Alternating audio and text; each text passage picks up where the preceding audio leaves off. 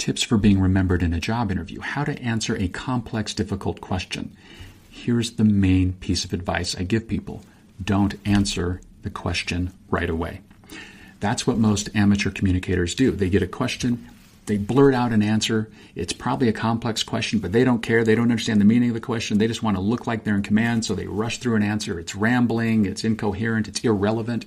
Instead, do this. Stop and restate or rephrase the question. For example, let's say the interviewer asks, what are some of your expectations in your role in this job? Sounds like a simple question, but it's not. That calls for a restatement or rephrasing. So you stop, you pause, and then you say, it sounds like you're asking what some of my expectations are in terms of what I would get out of the job, and maybe what my expectations are in terms of what I would contribute within the job. Is that correct? And the interviewer is going to say, yeah, absolutely. And now you have an organized answer that you can give. You can talk first in terms of these expectations and second in terms of these expectations. When you restate or rephrase, you take command and control of the question. You seem like you're in control now because you are in control. And now you can give a far more informed answer.